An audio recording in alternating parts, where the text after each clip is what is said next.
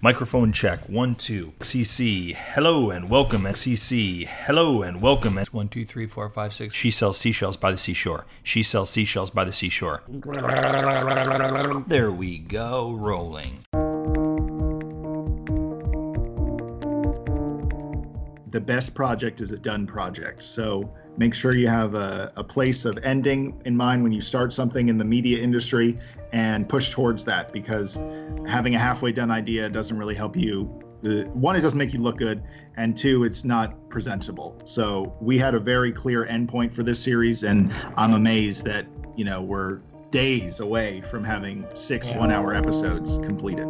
Hello and welcome to The Documentary Life, a show that sets out to inspire and inform you on how to best live and lead your own documentary life. I am your host, Chris G. Parkhurst, and this is episode number 45. And it is brought to you by Barong Films, proud creators of documentary film, the Documentary Life podcast, and the Documentary Academy, our industry-changing A to Z documentary filmmaking program that will transform you into the documentary filmmaker that you've always wanted to be. Find out more at thedocumentarylife.com/academy.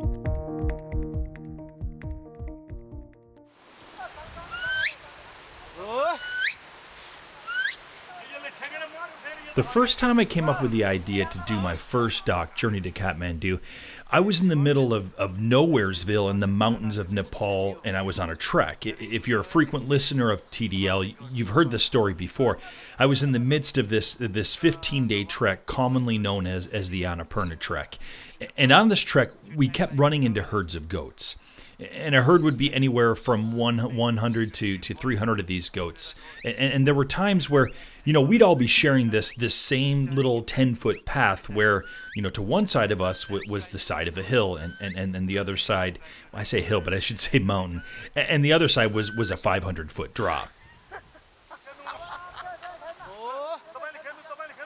Of course, he'd go on to further explain that they were all going to market in Kathmandu to be sold to families who would then sacrifice the goat to the goddess Durga during the height of their culture's biggest and most sacred festival of the year, known as Dasai.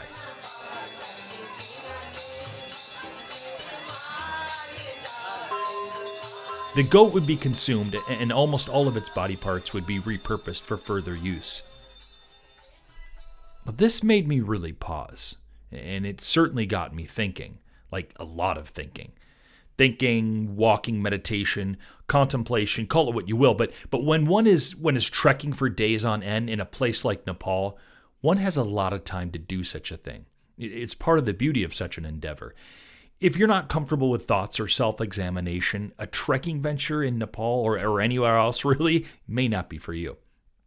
But soon after learning about the future that lay ahead for these goats, and tens of thousands more in the coming week, I started to ponder two things. One of them was something that I was, and you will pardon the phrase, deathly afraid of, the subject of death and dying. From since I can remember, I've been extremely unsettled by this idea that we as humans, of course this is depending upon your own belief system, we have this one shot at existence, this mortal coil, if you will, and that after your rather short lifespan, you just one day just cease to exist ever again. Simply, maybe you're put in the ground or burned to ashes in an oven or maybe chopped up into bits and fed to vultures. And well, at least in my belief, that's it, right? Kaput, nothing else after that. And while I'm mostly comfortable with my own belief system, which is, I would say it's fairly agnostic with certainly with bits of Buddhism sprinkled in for good measure. As I said, I've never really been comfortable with the idea of death. Now, I know that for many who do have religious beliefs, death really isn't such a scary thing, that it's merely a segue into whatever's next. And if I'm being completely honest, I sometimes find myself even envying to a degree others who do find comfort in the subject of death through their religion. But I do digress. Anyhow, yeah, death, that's one thing I pondered on my trek. The other thing was film. More specifically, how to tell the story of these goats and their once-in-a-lifetime journey, and to somehow make this into a documentary film. Now, at that point, it's important to know I'd been working in the film and TV and commercial industry for, I don't know, almost maybe 5 years, mostly doing the commercial work. And while I'd extensively worked on a couple of other people's documentaries, I hadn't done one of my own. And so I knew that if I was really going to set out to make this film and in turn sell people on the idea that they should either, fund or eventually want to watch this film about the sacrificial deaths of goats, it was going to take something extraordinary to make that happen. I knew that it was going to take a leap of faith.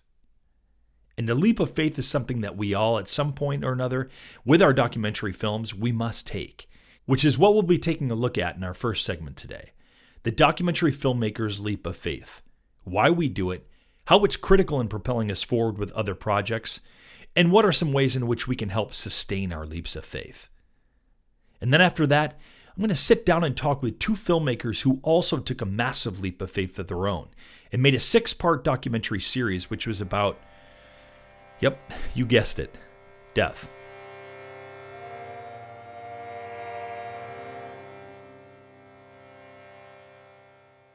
Okay, hands up. Who here is living a documentary life? Would you say that you are? What does it mean to live a documentary life anyway? Well, we'll happily give you our definition.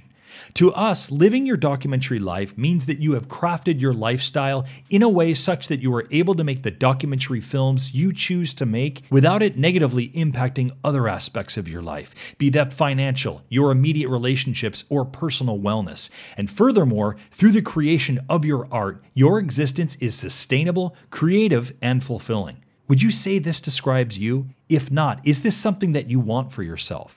It was what we wanted for ourselves, and it took us quite a while to achieve it. Truthfully, there were many times we didn't think we'd make it at all. We were living in a world that was reactive rather than proactive, and it was costing us greatly. If any of this resonates with you, we'd like to help you find a better way. Because once we were able to honestly say we were living our documentary lives, we could look back and see what had gotten us there, and we knew we had to share it with others. We broke it all down and put it into Living Your Documentary Life, a program that helps you to craft your own lifestyle, relationships, and mindset in ways that empower you to make your best documentary films. You can find out more at thedocumentarylife.com/yourdoclife.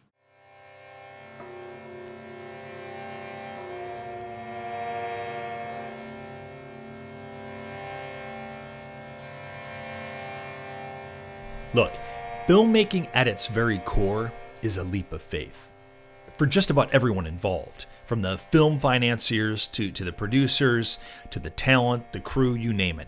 Anyone who participates in the making of a film, no matter how small the involvement, and then anyone who actually goes to see the film is giving a bit of a leap of faith.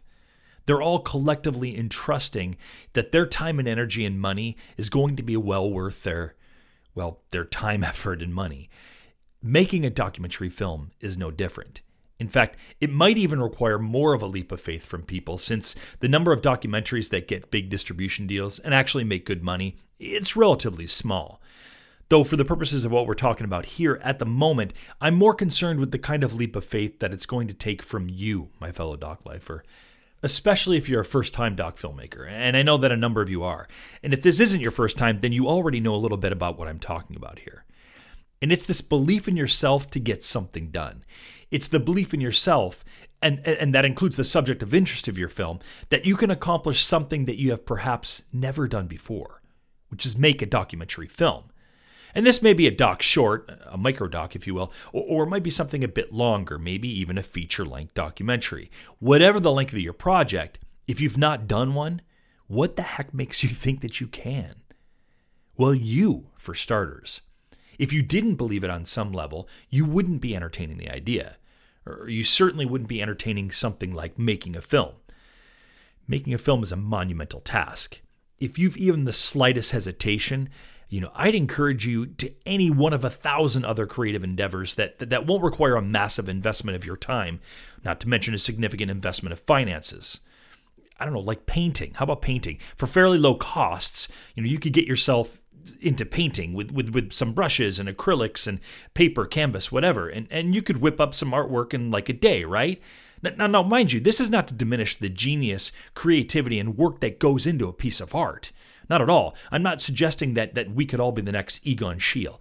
Of course we can't. But I'm just making a comparison of the time and energy and money between the mediums of, in this instance, painting and filmmaking. I say this all the time. Of all the mediums of artistic expression, filmmaking is actually a pretty ridiculous, if not downright insane practice. I mean, who do such a thing? There are a zillion things that you have to do to make one, a zillion different ways to screw up along the way. Hello, script writing, shooting, directing, editing. Who in their right minds would actually choose to do all of these at once, or do all of them to come up with one thing at the end? Well, apparently we would, my doc lifers. And if you're anything like me, and I'm pretty sure that you are, filmmaking is something that almost seems like you don't have a choice, right? You don't have a choice or a say in it. It's something we have to do. Storytelling via, our brains and a camera and some sound and a laptop, yeah, it's something that we can't and we don't really want to live without. Of course, it doesn't make it any less insane, but that's kind of my point here. Something deep down inside of you knows without hesitation that you want to be a doc filmmaker. And that, your particular project that you're into, it's one that's absolutely, without a doubt, one that you believe in, and therefore you're going to absolutely, without a doubt, do it. The leap of faith, it's embedded within you. I remember when I was first toying with the idea of doing Journey to Kathmandu. Actually, you know what? Let me rephrase that, because I wasn't toying with it at all. Once I'd had the concept or idea, I knew I was going to do the film. I knew I was doing it. Again, while I'd worked on other people's documentaries, I'd never actually done one myself. But I promise you, I was absolutely positive that I was going to make this film. And I didn't know any of the details, of course, minor ones really, like where I was going to get any money, where I was going to get a camera, who my crew would be, how I was actually going to get to Nepal, that kind of stuff. But none of that mattered. See, in my heart, I just felt that without a doubt, I was going to be making this film. Even when my producer at the time and myself, we called off the shoot, merely 4 weeks before the proposed date of actually going, which then meant, by the way, that I couldn't film for another year since this was an annual event that I'd be filming. Even then, I actually somehow had no doubt that this film was going to be made. In fact, I remember thinking to myself, okay, yeah, this kind of sucks. I've spent the last year of my life holding fundraisers, getting all of the gear together, talking to just about everyone I knew or would meet, about my documentary film that I was going to be doing. But maybe this was how it was meant to be. This must be happening for a reason. I remember thinking those thoughts. And shortly after that, I dissolved the agreement that I had with my producer, fired her, and then I began applying for grants. And within 5 months' time, I'd raised more funds via a fundraiser, was awarded my first ever grant, and was on my way to Nepal on a scouting and filmmaking trip.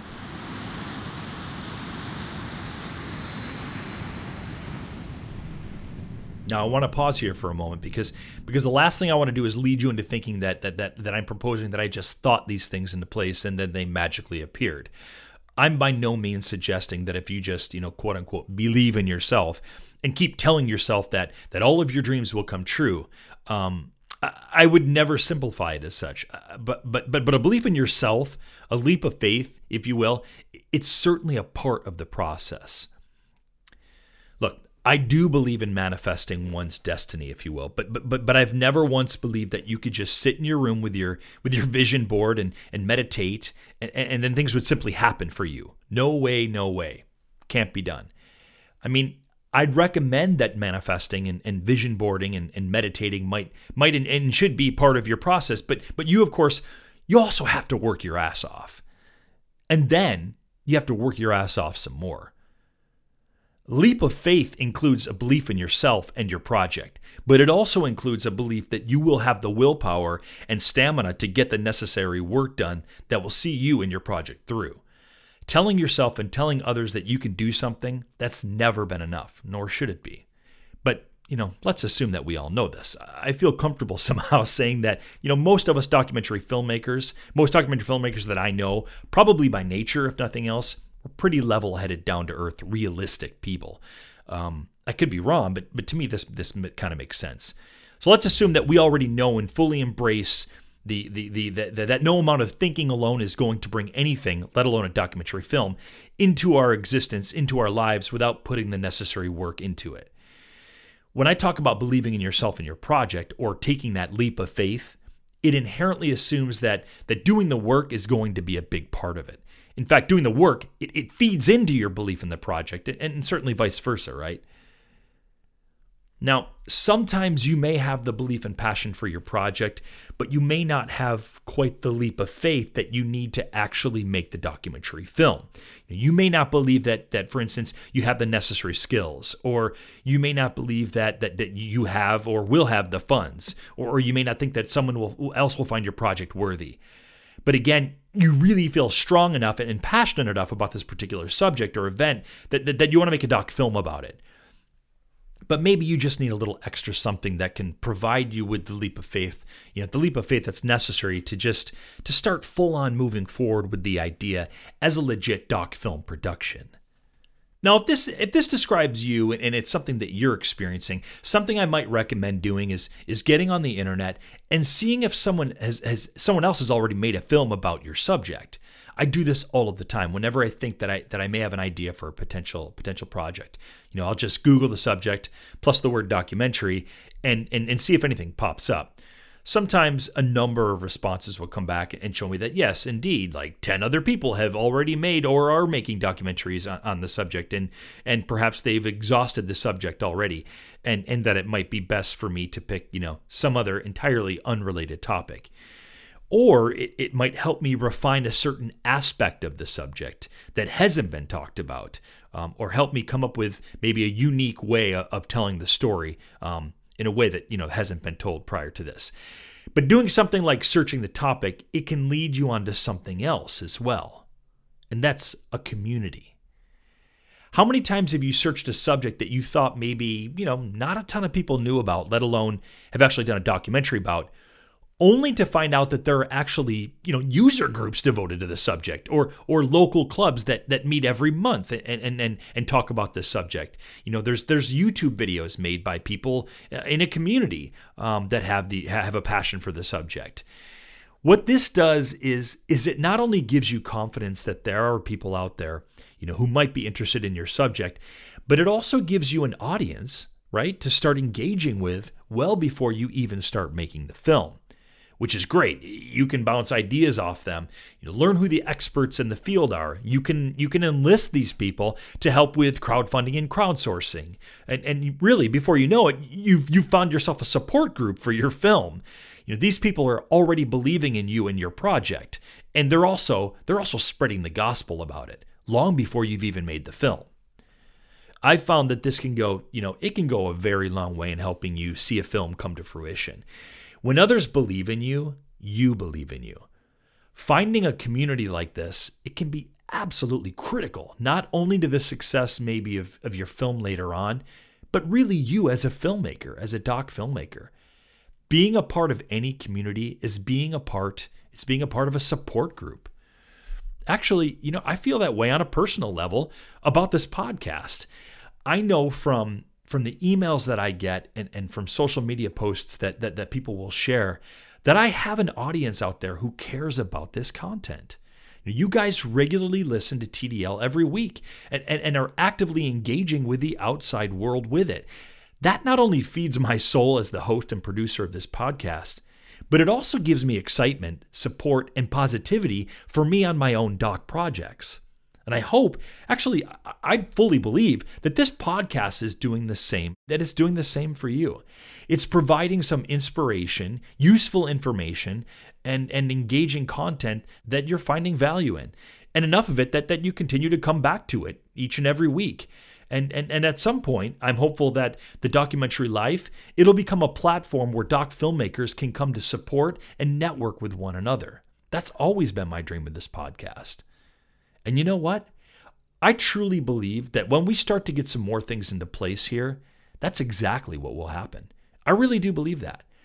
Because I know that this Doc Lifer community is a supportive one that recognizes not only the value in what we do as doc filmmakers, but also the value in what we're all starting to do here with the documentary life. And believe me, it took a leap of faith for me to do this podcast. It still takes a certain leap of faith, really, every day, I'd say. I mean, how can I truly say that someone is going to listen to my podcast? How can I be assured of that? Or that they're going to, once they have maybe even found me, that they'll continue listening?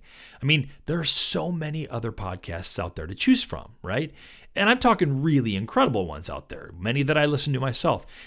Sure, there may not be a ton of maybe documentary film specific ones, but it's a pretty crowded world out there, this podcast thing. But my faith in it and my faith in you, my fellow documentary filmmakers, it is unwavering. The amazing guests that we have on this program that we all learn from, the stories that that I share with you with the Doc Lifer Community Question of the Week, the emails that I get from you guys, the social media that I see you're all sharing, it just fuels me more and more to do this show. I know that what we're all doing here in this documentary community is important, and that we're all doing important work with our films.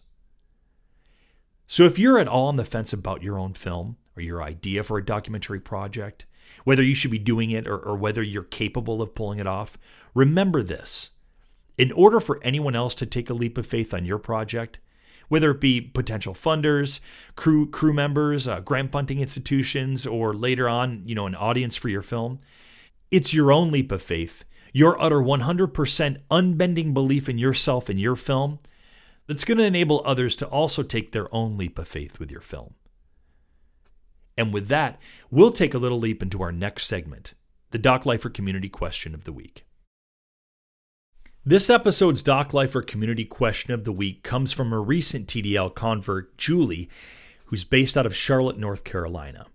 And she has written to me, Chris, I am a self-taught, as in Google, YouTube, and 2 community college classes, filmmaker who started this stuff 18 months ago at age 42.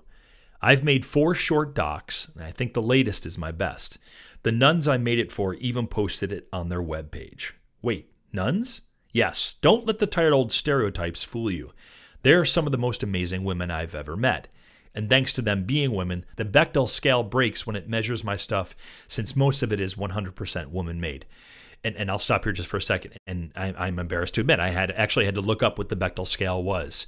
And basically it deals with the amount of women that are in a film and talking to one another without necessarily talking about another man. I love it. It's a great concept. If I remember, I'll put a link to a website that explains the concept. Probably most of you already know. I didn't, but I'll put a link to it in the show notes. I continue with Julie's email. You are onto something with this podcast. I know you are looking to give back, and that hopefully this also has led to some great gigs and connections along the way for you too. I am doing something on a smaller scale that works on those 2 principles. When I realized my town lacked a decent place to take filmmaking classes, I started my own. And Julie includes a meetup link here for Charlotte, North Carolina. Again, I'll also post that on the show notes. I heard on a podcast that you plan to visit North Carolina yourself. If so, let's meet up. Or maybe we could do a call-in sometime. In the past, I've hosted a small group and we watched some videos, then we called the filmmaker to ask some more questions. Do you do workshops? Do you want to? I can even set you up in Charlotte with something. We need you, Chris. I think I found you when scouring podcasts on iTunes. I just got an iPod last year and was looking specifically for filmmaking, and now, much to my delight, your doc filmmaking one. Chris, your podcasts make me realize I am not alone. I spend lots of time alone all day, and this is awesome to remember that there are other people out there doing this documentary life thing too. Thank you. Let's keep talking. Wow. Well, Julie, it is my absolute pleasure to have you with us as a member of the Doc Lifer community. It's a community that keeps growing every show and every day. And honestly, I can't get enough of it. In fact, I recently posted a picture on our Instagram account of me, well, my feet to be specific, surrounded by a stack of emails that I've received from Doc Lifers such as yourself. In fact, anybody that would like to, you can check out the photo by going to our Instagram account, which is the_documentary_life. And again, that's at Instagram. Anyhow, to your email, Julie, first off, huge congratulations on taking the initiative to do a couple of things, really. Firstly, way to decide that you wanted to start making documentary films, even though 18 months prior, you'd never done such a thing. You're actually a prime example of what I was talking about in our first segment, right? You took some leaps of faith, right? And now that I think of it, perhaps both literally and figuratively, given the content of some of your films, it just occurred to me. But motivating and teaching yourself to do this thing called documentary film, it's not easy. So nice work on that one. Really nice work.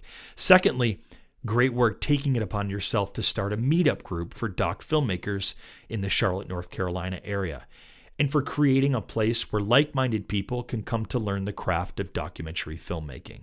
Love that. I love that you did that. And you asked about workshops, which is really very appropriate timing since Steph and I, we've recently been putting together a plan for that very thing.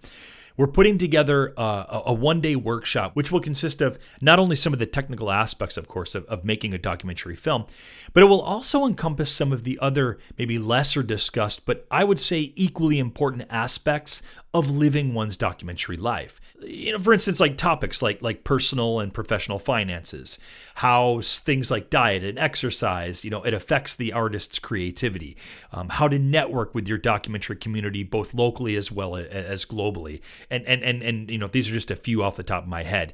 We've also got some other concepts for other workshops topics that we're playing with as well. But this initial one would most likely concentrate on this idea of how to best live and lead one's documentary life. Anyhow, we'd love to bring something like this to North Carolina, perhaps even before the end of the year, but maybe more likely after the new year. But we'll look into it, right? I'd love to further explore some of these options with you, Julie, since you clearly are connected to the doc community there already. So I will definitely be in touch regarding this. And other doc lifers can expect to hear more about workshops soon, as we're looking to start bringing these to towns here in the U.S. as well as abroad, since we do a lot of Barong Films work outside the country as well. In fact, now would be a great time if there are others out there like Julie who might be interested in bringing a TDL workshop to your town. We've begun a list where we know we've got some doc lifers who'd be interested, but we'd much rather you tell us, where should we be going? What are the towns and cities you'd love to have us come to do a workshop? So please, if you think your town could use a workshop like the one that I've described, email me at chris@barongfilms.com. And that's Chris, CHRIS, at BARANGfilms.com. And do let me know where you might like us to come to with our one-day workshop. The last thing I'd like to say is, Julie, thank you so much for the kind and encouraging words. Emails like yours, they keep me doing what I'm doing and keep me believing that this podcast is doing a good service to the doc filmmaking community. And again, if anyone in the Charlotte, North Carolina community is interested in joining Julie's meetup group, please do visit our show notes for a direct link to join up. And Julie, also, please do keep us aware of happenings with the group, as well as any other interesting doc-related items in the North Carolina area. Remember, you too can have a voice in shaping how this show goes. I'd love to hear topic recommendations and guest suggestions from you. Tell me what you need. What is it that you as doc filmmakers, in both, again, the technical aspects as well as your doc lives, what are the things you need to be hearing about? What do you need help with? Keep in mind, with this show, I am at your service. That's really how I look at it. So you should definitely take advantage of this. Again, my email is chris@barongfilms.com. When we come back from the break, we're going to get into that topic that I'm not very comfortable with, death. But the conversation was made a little bit easier since it was framed within the context of documentary film. In fact, a 6-part documentary series called The After Hours Club. We're going to talk with the filmmakers after we come back from a quick break.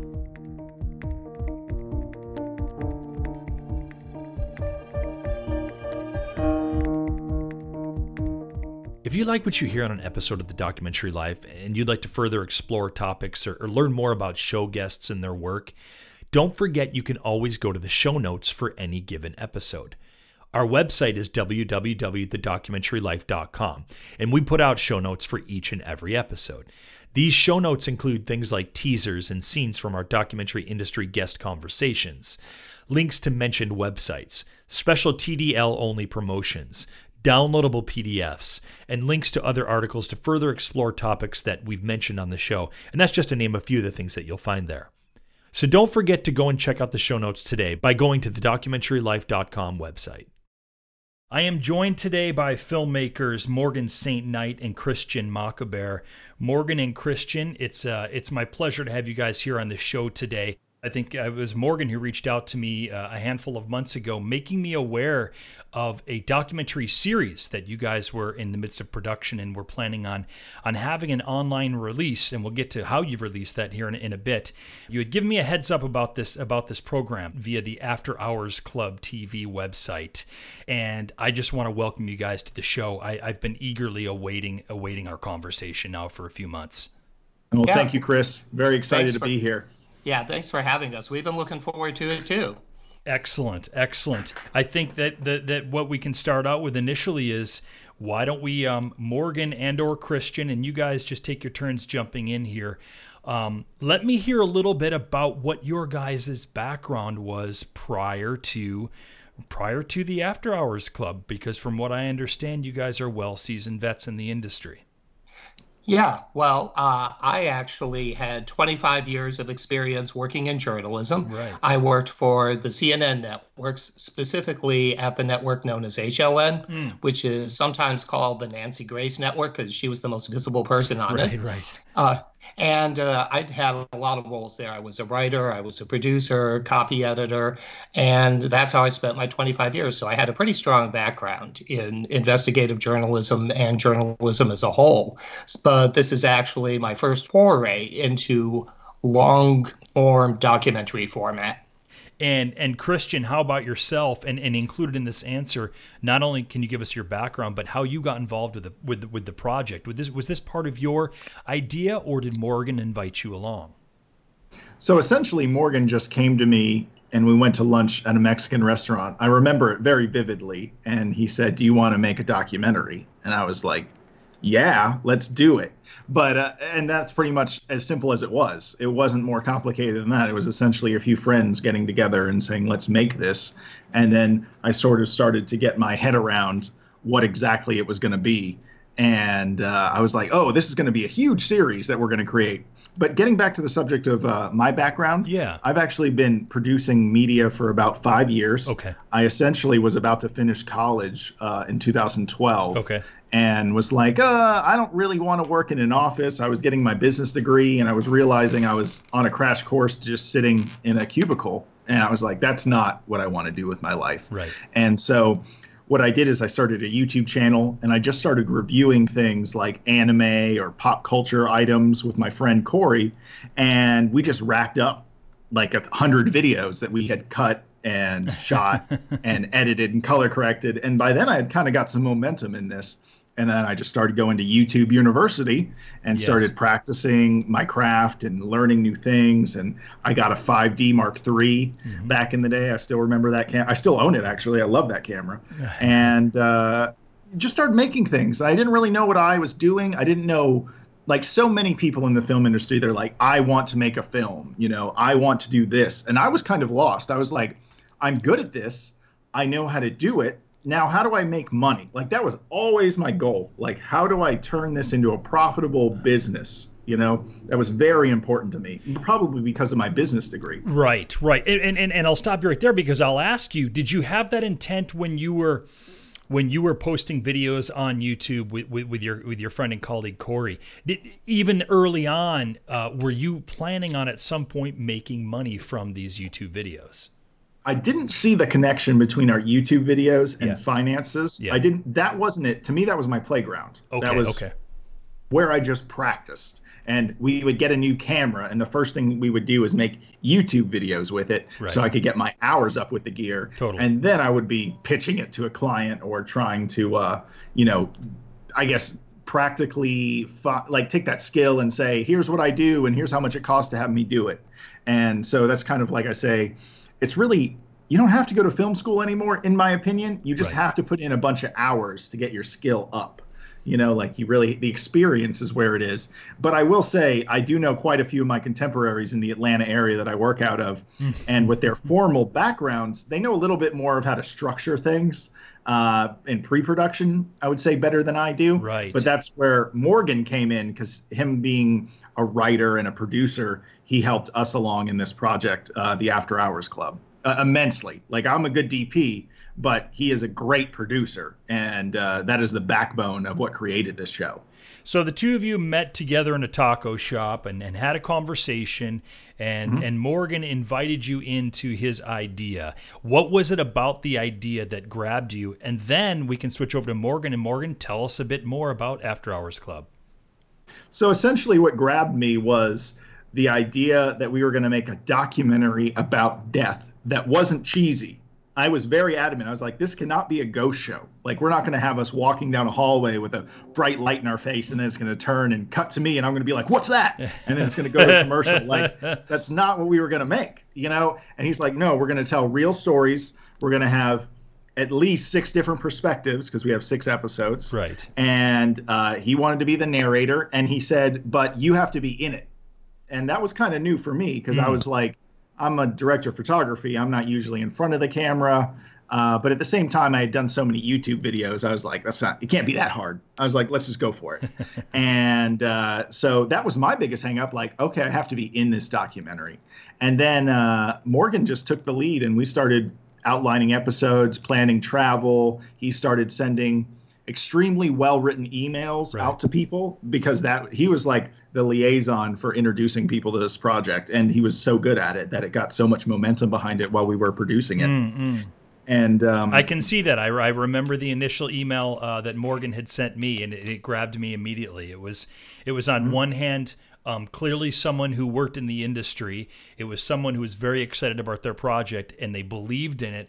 But there was also, and of course, there's a sort of, I don't know how to say if there's a serious tone or a serious nature to the content, but but there was clearly a humor attached to it as well. And I immediately was like, Steph, you got to look at this email. We got to have these guys on the show.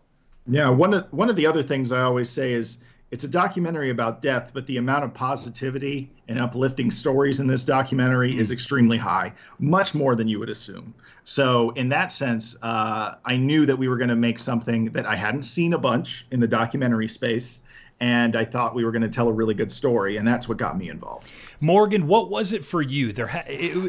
What was the initial seed, I guess, or where were the seeds sown where you thought, this is the subject that I want to tackle, and it's worthy of a 6-part documentary series?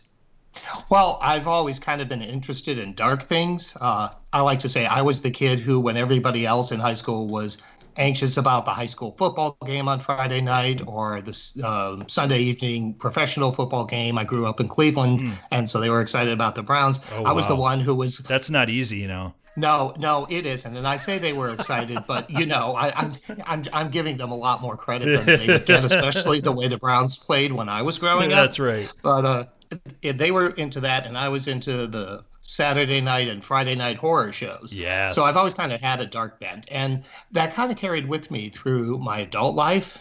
And when I was working in journalism, I would sometimes suggest these stories to the people at the desks at CNN, and they were like, yeah, well, that's interesting, but our audience doesn't want to hear about it. Right, exactly. Yeah, I mean, that's like, sure and I thought, well, okay, you know, thanks, but no thanks kind of thing. Yeah. And, but I thought it had some merit, but I also thought there was something that needed to be gone into in depth with this. I didn't really think you could do it in a 2 or 3 minute report on CNN or HLN. And so I kind of kept it in the back of my head. And then late last year, circumstances allowed me to actually devote all my time and energy to a long-term project. And this was the one I wanted to do.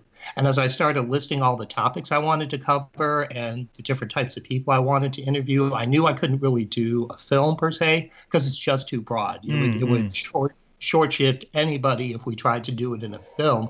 So I said a series is the way to go. What face does death have for you? Have you ever seen it up close? Death has left a trace on us all. People try to ignore it as much as they want, but it's waiting around the bend for all of us. Death is the big psychological crisis that we all have to face. Serial killing is now on the rise again. Real question is how many of them are there out there? Santa Muerte is not new. She is the angel of death. She was created by God. I think the funeral service industry is still a bit of a mystery to a lot of people. So when you start the arterial embalming, you're going to cut here. After that, even worse. Death bets out all the suckers. Death knows whether you're lying or you're telling the truth. Because at the end of the day, it's one of the purest things that's out there.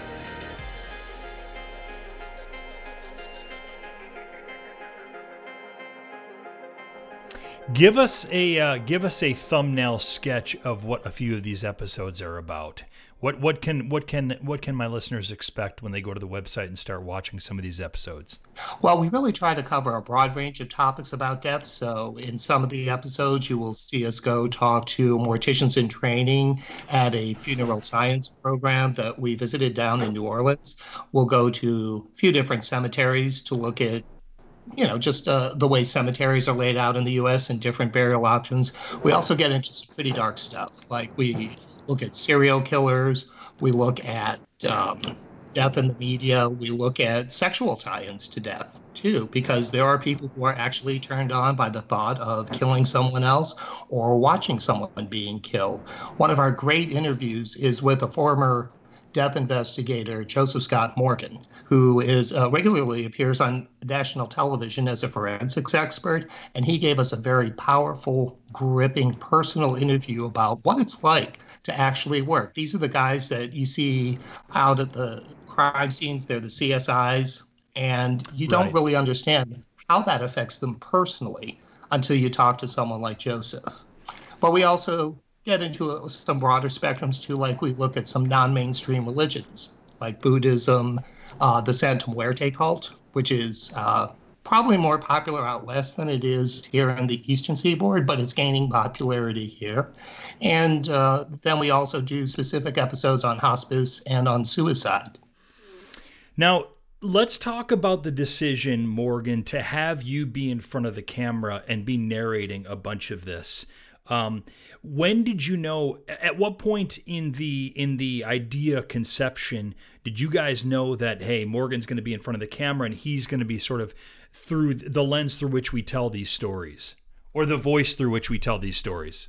Yeah, that was pretty much right from the get-go. I was designing this to be a series that was in my voice and sharing a lot of personal information through all of the episodes about myself and what my views on death were and how the series as an overall is affecting me as we go and take these trips and talk to these people. But I really wanted to make it an ensemble cast because so often there's so much that goes into making a documentary. And the people behind the camera, the people who you don't see in front of the lens, they don't always get a voice in these things. In fact, very often they don't get a voice. So right from the get-go, I was very adamant that this had to be an ensemble sort of production, that everybody would get FaceTime, that everybody would get that acknowledgement and be allowed to have a voice in what was going to be our final product. Well, it sounds like in that way, it becomes a really quite a collaboration with your team. There's of course there's a DP, of course there's a director, of course there's the writer, but nonetheless, and I think this can often be the case with documentary filmmakers and documentary film teams, I should say, that it really is a collaborative process, and it really seems to be something you are going with. How was that for you, Christian? You alluded to that earlier, that you were a DOP and that, of course, you were going to be in front of the camera as well. Was this truly a collaborative process? And did having the crew members on camera, did that help with that? I would say it definitely was a collaborative process in the sense that the backbone of the structure of our team was definitely there in a traditional sense. You have me as the DP, you have Keith, or you have Morgan as the main producer and drawing the outline for what we're trying to create, and then you have our editor who's also our B-cam. And then you have Corey, who's like our production assistant and overall like awesome guy there helping us do everything. But if these people wanted to step outside their role and kind of like, let's say someone needed to shoot some B-roll and I couldn't go with them, I just trusted them because I knew they were going to get the right stuff. I had to kind of just loosen the ties of a standard film set and let them go. And I tell you, 99% of the time it worked. There was one or two times where a certain shooter or a certain person would overstep their bounds, and I just say, I've decided we're going to go this way, and I have to correct this, and I'm sorry you wanted to go that way, and I'm changing the course of this. Right. And since we're all friends, it wasn't a big deal. So you can kind of loosen the roles, I feel, in the documentary world and still get a great product. But as long as everyone still sort of respects the overall status of the decision makers when it comes down to that. And we had a really good time, though, all working together. And I think it really comes through in the final product. Again, Morgan just had such a good outline. We were more so following that along. And then once we had gathered all the footage, we really flushed out the story, I think, with the narration in the black room. And how scripted were those parts? How scripted were Morgan's stand-up parts, and then where you guys, actually had sit-down interviews? Was that all teleprompter work? Was it questions and answers, typical interview format? How did you guys do that? The way I would look at that is Morgan's stand-up was definitely him. He had what he wanted to say, but he was riffing. Yeah. In my opinion. Yeah. He may say differently, and I'm sorry if I'm getting that wrong, Morgan.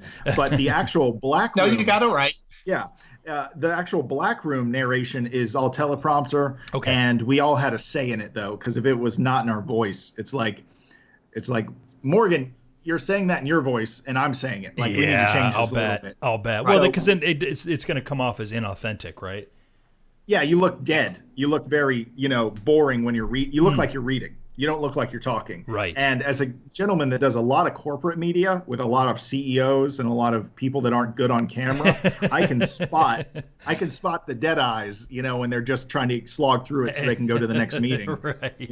So I was like, we're failing here. We need to change the wording here so it feels like us. We need to get more involved in this. But that was never really a big issue. It was just something we all had to say. It was all very malleable. Well, and I may have been looking at this with too critical an eye, but I felt like sort of the black room shots that you're referencing. I felt like it was almost to me obvious that you were reading off teleprompter, but that almost that you had written those parts. So it was for me, and I'm kind of geeking out here. It was and you guys have this quite a bit throughout the film, right? This idea of meta filmmaking. There's a lot of meta in your episodes. And for me, I felt like, well, I know he's reading a teleprompter, but I feel like he wants me to know that, but it doesn't matter because it's in his voice. And I liked it. It was something different, and I appreciated that. But I also, like I said, geek out over meta filmmaking. I think it was a good tool for us to keep the narrative focused. And also it didn't put the pressure on us to get it right in the field. Yeah, right. Which was a real, we were tired sometimes, documentary filmmaking is not made on your time. It's made on the schedule that gets created. And, no matter how you feel, you have to stick to the schedule or you have to adapt and keep moving. Right. I like to say all the time, video production, media production, movie making is 90% problem solving, 10% video work. So not having to get it right in the field was vital for us to keep the quality really high, because none of us are professional on-camera talents. Right. Though I would argue that Morgan definitely appears that he is. Very good, good, Morgan. Well, thank you. I've spent so many of my years writing for other people that finally I've figured out how it's actually supposed to be done when you're actually reading the words. I'll bet. It only took a quarter century. I have to ask, was this a labor of love for everyone involved? And what I mean by that is, typically in documentary filmmakers, there's not necessarily a lot of money that goes around for the crew members. So how did you guys work this? I know that you were an executive producer on this, Morgan, so perhaps you were a little bit of the money man in this situation. And I hope you'll forgive me if I'm asking, but as a doc filmmaker, I'm very curious. Were you guys all being paid throughout this shoot? Were some of you being paid? Were some of you in this in a way that, look, we're in this together, this is a team effort, and we're doing this on our own because this is our doc series? How did you guys work that? Well, I pretty much arranged for all the financing. And then, of course, everybody who was involved with this, Christian and Corey and our lead editor, Jordan, were all paid for the work. I kind of figured that. But I have to say that, it was definitely a labor of love, I think, on everybody's part, because everybody went so far over and above anything I could reasonably have expected. Right. And especially Christian, as the leader of the tech crew, just shown the whole way through and provided the solid leadership we really needed to get this project done. And I'm not sure there's enough money in the world for me to be able to compensate him for the spirit that he brought in, but everybody actually did. So this is something that I would say, yes, while there were finances involved, everybody put so much of themselves into it and worked so hard that I think you really could call it a labor of love. Yeah, I feel that Morgan really helped connect the dots on the financial side for everyone. And I just made sure to lay out what everyone was going to get up front and the amount of time we were going to spend. And they understood the commitment that they were getting into up front. And one of the things I like to do with a business, especially a media production business, is talk numbers up front and get all that settled very quickly. Yeah. Because as soon as emotions get involved, numbers get emotions attached to them. So I just got all that done up front, and everyone knew what they were. Especially when you're working on a project of this nature, where you're working perhaps with friends and colleagues, right? And for 8 months, and like for 8 months. There you go, right? Yeah, at least a week or more a month. And some months we traveled a lot. Right. Right. So, especially towards the end, we had 1 month that was almost all we did. Yeah, I'll bet. And that's not a problem, especially when we hit post-production. My production company got a little more, I would not say less involved, but it became more the editors and Morgan's job. Yeah. And then we, as the director of photography, I got to kind of phase out and go do some corporate production and take my production assistant, Corey, with me. Right. And we kind of got to, and it was also really good because I got my head away from it and then got to come back to it with fresh eyes and was sort of helping shape it. Which can be really nice, right? Yeah. Yes. Yeah. And so I think I wish we had more insight into how to get your documentary funded. We really don't necessarily in that, but I will say that it was great to know there was some money behind it, and it helped keep everyone focused, because usually in film projects there's always the person that's the most passionate and everyone else is just sort of kind of there, right. And that person's the cheerleader. But in this case, I think everyone was on board from beginning to end. And Morgan, maybe you can help speak to this a little bit in terms of financing. I know that you were bringing in the financing, or you were responsible for the financing for the film. How did you go out? Mm-hmm. How did you go out and try to sell this series, a series on death? How do you do that? I didn't. Pretty much, this is solely funded by myself. Okay. He sold it to himself. Now, yeah, I did, but let me tell you, I had to sell it to all the people we interviewed, though, and of course, some of them were pretty hesitant. So in that way, that was my gathering the investment, because we needed the good material, and I was able to bring that in. But yes, I've pretty much taken my savings for this, because this is a passion project for me, and I really believe in it, and really believe it's going to do well. I really want to know why, Morgan, was it so important for you? Why was it important enough that you took your savings to produce this show? Why was this series so important to you? Well, I've always wanted to do something that has great impact. I wanted to do something that would really change the way people think about a topic that everybody thinks they know a lot about death in America, or just death in general. But there are so many things that people don't know about. They don't know what happens during an embalming, for example. They don't know what death investigators like Joseph Scott Morgan go through. They don't know what people from religions that are outside what I call the mainstream, the big three, Judaism, Christianity, and Islam, they don't really know what people believe in these other religions. And it was really important, because these are people who are very often, when you talk about embalmers, when you talk about people who work in morgues, these are people who are often marginalized. And I personally know what it's like to feel marginalized. I wanted to make sure, I wanted to make sure that their stories got told. But I needed to make sure that whatever topic I was doing was relevant, and that's why I felt passionate about death. You don't get much more relevant than death, because everybody has to face it. I'm curious. It is the story and the locations are tied to the U.S., right? And you go all over the U.S. Do you see a possibility in the future? Does this interest you at all to go outside of the U.S. and explore death cultures around the world? Yes, it does. In fact, let me just say right up front that We're doing this series where it's a whole series, but we're kind of doing it as a proof of concept to make sure to see if someone else would be interested in possibly taking it outside the U.S., a network perhaps, someone who could help us definitely with the travel logistics, because the travel can be a big part of making sure you stick to schedule and stick to budget. But we would like to do that. This was not intended to be a one-off project at all. It was intended to, as I said, be a proof of concept so that we could show networks that, yes, not only are we capable of doing this, but there's great interest in this too. And we're hoping that through internet distribution, we're going to be able to get a lot of the metrics, because that's one great thing about internet distribution is it gives you a lot of metrics that are a little bit more involved than you would get, say, just from ticket sales at a box office. A lot of the documentary work that I do and some commercial work tends to be in developing countries around the world. And so I've been in many cultures where the approach to death is vastly different than anything I've come across in the U.S. And so, man, I would love to see you guys explore that. Yeah, we are actually going to be very actively pursuing that after the first of the year, drawing up show proposals and possible topics so that we can show people, yeah, there's more than enough material. We did one season. There's more than enough material for 3 or 4 more seasons.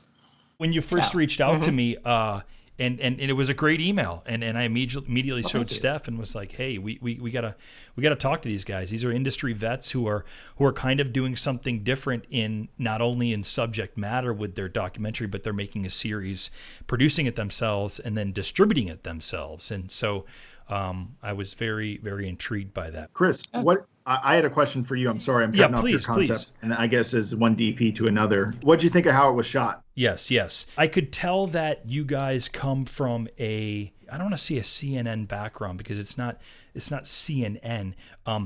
It looked slickly produced, and I don't mean that in a disparaging way. I mean that as a compliment. Yeah, I liked it. I felt like, and now mind you, I'm only going off of one episode. I've not seen the rest of the series, so I'm eager to kind of watch the rest of it and see where it goes. But I think I have some idea in terms of aesthetically, if that's what you're asking. Yeah, absolutely. I was curious. I was curious what camera you used. Did you use? I was trying to guess. Tell me. Well, the thing is, you mentioned that you had a 5D Mark III, but the footage it didn't look like Canon footage. It looked like Sony footage to me. What did you shoot with? FS7s. I was going to say FS7. If you could see my notes, I literally have it written right here, FS7. Yeah. Yeah, we shot FS7. Half of it was log, half wasn't. It was, okay. You know, Yeah. And then the drone was just a Mavic. What was the decision-making behind shooting some of it log and some of the other stuff not log? Purely if we had no control over the light. If we were like, if it was like there's a window blasting us, I was like, we got to just shoot log and save some of these highlights and try to fix it in post. Yeah, right. And at other times I like my baked-in LUT. It's kind of my LUT I've developed. Yeah. And I'm just like, yeah, it's fine. Like the other thing is but you're using that LUT just for monitoring purposes. It's not outputting to that with that LUT, is it? No, sometimes it was baked in. Oh, it was, sometimes the standard color space is either it's called STD5 on an FS7, or there's one called HS7. Okay. And I go with I like the STD5. I know it's a horrible acronym. I have no idea why they named it that. That's great, isn't it? But yeah, I was either shooting STD5 with it baked in, or I was shooting log, I think S-Log3. Okay. And then the Mavic, I just used some baked-in look too that I liked because the sensors and all that great in the Mavic in the sense of like dynamic range. I was like, I'll just make it look the way I want. Well, and you only have so much control when you're putting that up in the air, so it makes sense to me that you would choose to do that. I thought it looked great, and I was curious about how you shot it. It looked less cinematic, if you will, than it did it's sort of an exploratory doc, which for me makes sense given the content that you guys were shooting. You're shooting 6 episodes. You're not shooting an hour and a half or a 2-hour film. So it made sense to me. We didn't it's not that I didn't want to do cinematic. Sure. People love that term and I like it too, but we had a tight time frame and it was like, get the coverage and let's keep moving. Sure. So that's kind of where that came from. But, in some ways, cinematic is not my developmentary direction for who I am as a shooter. I am a purpose-built shooter. One, because of my training, and two, because I make 2 to 5 minute corporate media, and I think that's where all my hours have gone, into getting the footage and keeping it moving. Well, Morgan and Christian, it's been a fantastic conversation. Is there something else that you would like to add before we wrap up? I would love to say it was a real honor making this documentary along with Morgan, and I feel like my production company, M-Tech Pro Media, is better off because of producing something so large and so different than everything else we've ever done. So I'm just happy to be part of it. Excellent. Yeah. And I'm happy to have worked with these guys, because Christian and Corey and Jordan, I could never have done anything like this without them. In fact, I'd already made my mind up when I wanted to do this. I said, if Christian can't do it, I'm just going to shelve the project, because there is no one else that I trust enough with some of the things we're going to be covering, sensitive topics.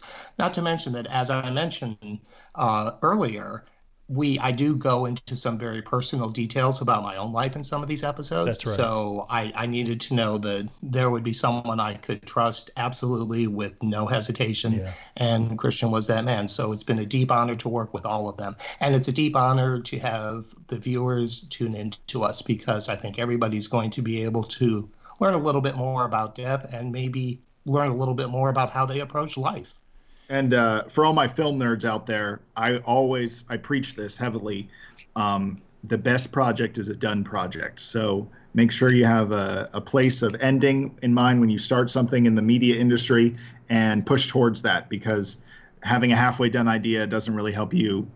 One, it doesn't make you look good, and two, it's not presentable. So we had a very clear endpoint for this series, and I'm amazed that we're days away from having 6 one-hour episodes completed. Right now, we're on the internet at www.afterhoursclub.tv, and we're also on Vimeo and YouTube. If you want to look us up there, both of those you would look for After Hours Club TV. Okay. And I'll certainly put those links up on our show notes for my listeners. Great. And essentially, we're releasing one episode every Thursday for the next 5 Thursdays, because we've already released the first episode, but we're releasing the next ones every Thursday after that. And if you see this episode came out a while ago, that means the whole season's online, and you can check it out. Gentlemen, it's been a pleasure. Thank you so much for being on the program, and I'm really excited to see where the After Hours Club takes us all. Thank you so much, Chris. It's been a pleasure and an honor to be on the program, so thank you for the invite. Thank you.